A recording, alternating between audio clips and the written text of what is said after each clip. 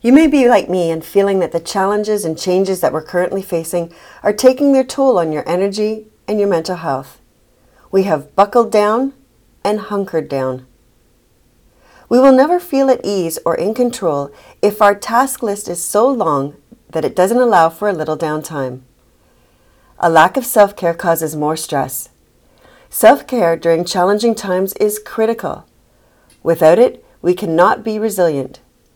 We need to give ourselves permission to do less and to focus on our needs. To take care of ourselves is restorative. People who focus on self-care are happier and have more stamina to get more accomplished. Here are today's hot tips for building resiliency and celebrating Self-Care Awareness Month.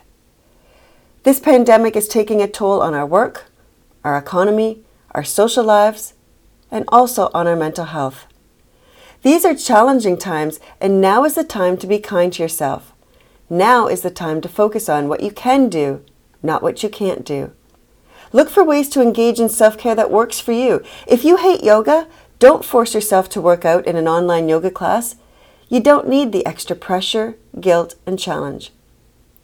Self-care is about focusing on your priorities and including yourself in those priorities.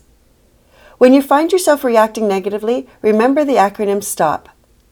Stop, take a couple of deep breaths, observe what is happening, proceed by recognizing your fears, frustrations, guilt, sadness, hunger, tiredness, and take an appropriate action to make amends, satisfy the need, divert, re-energize, refocus, or relax.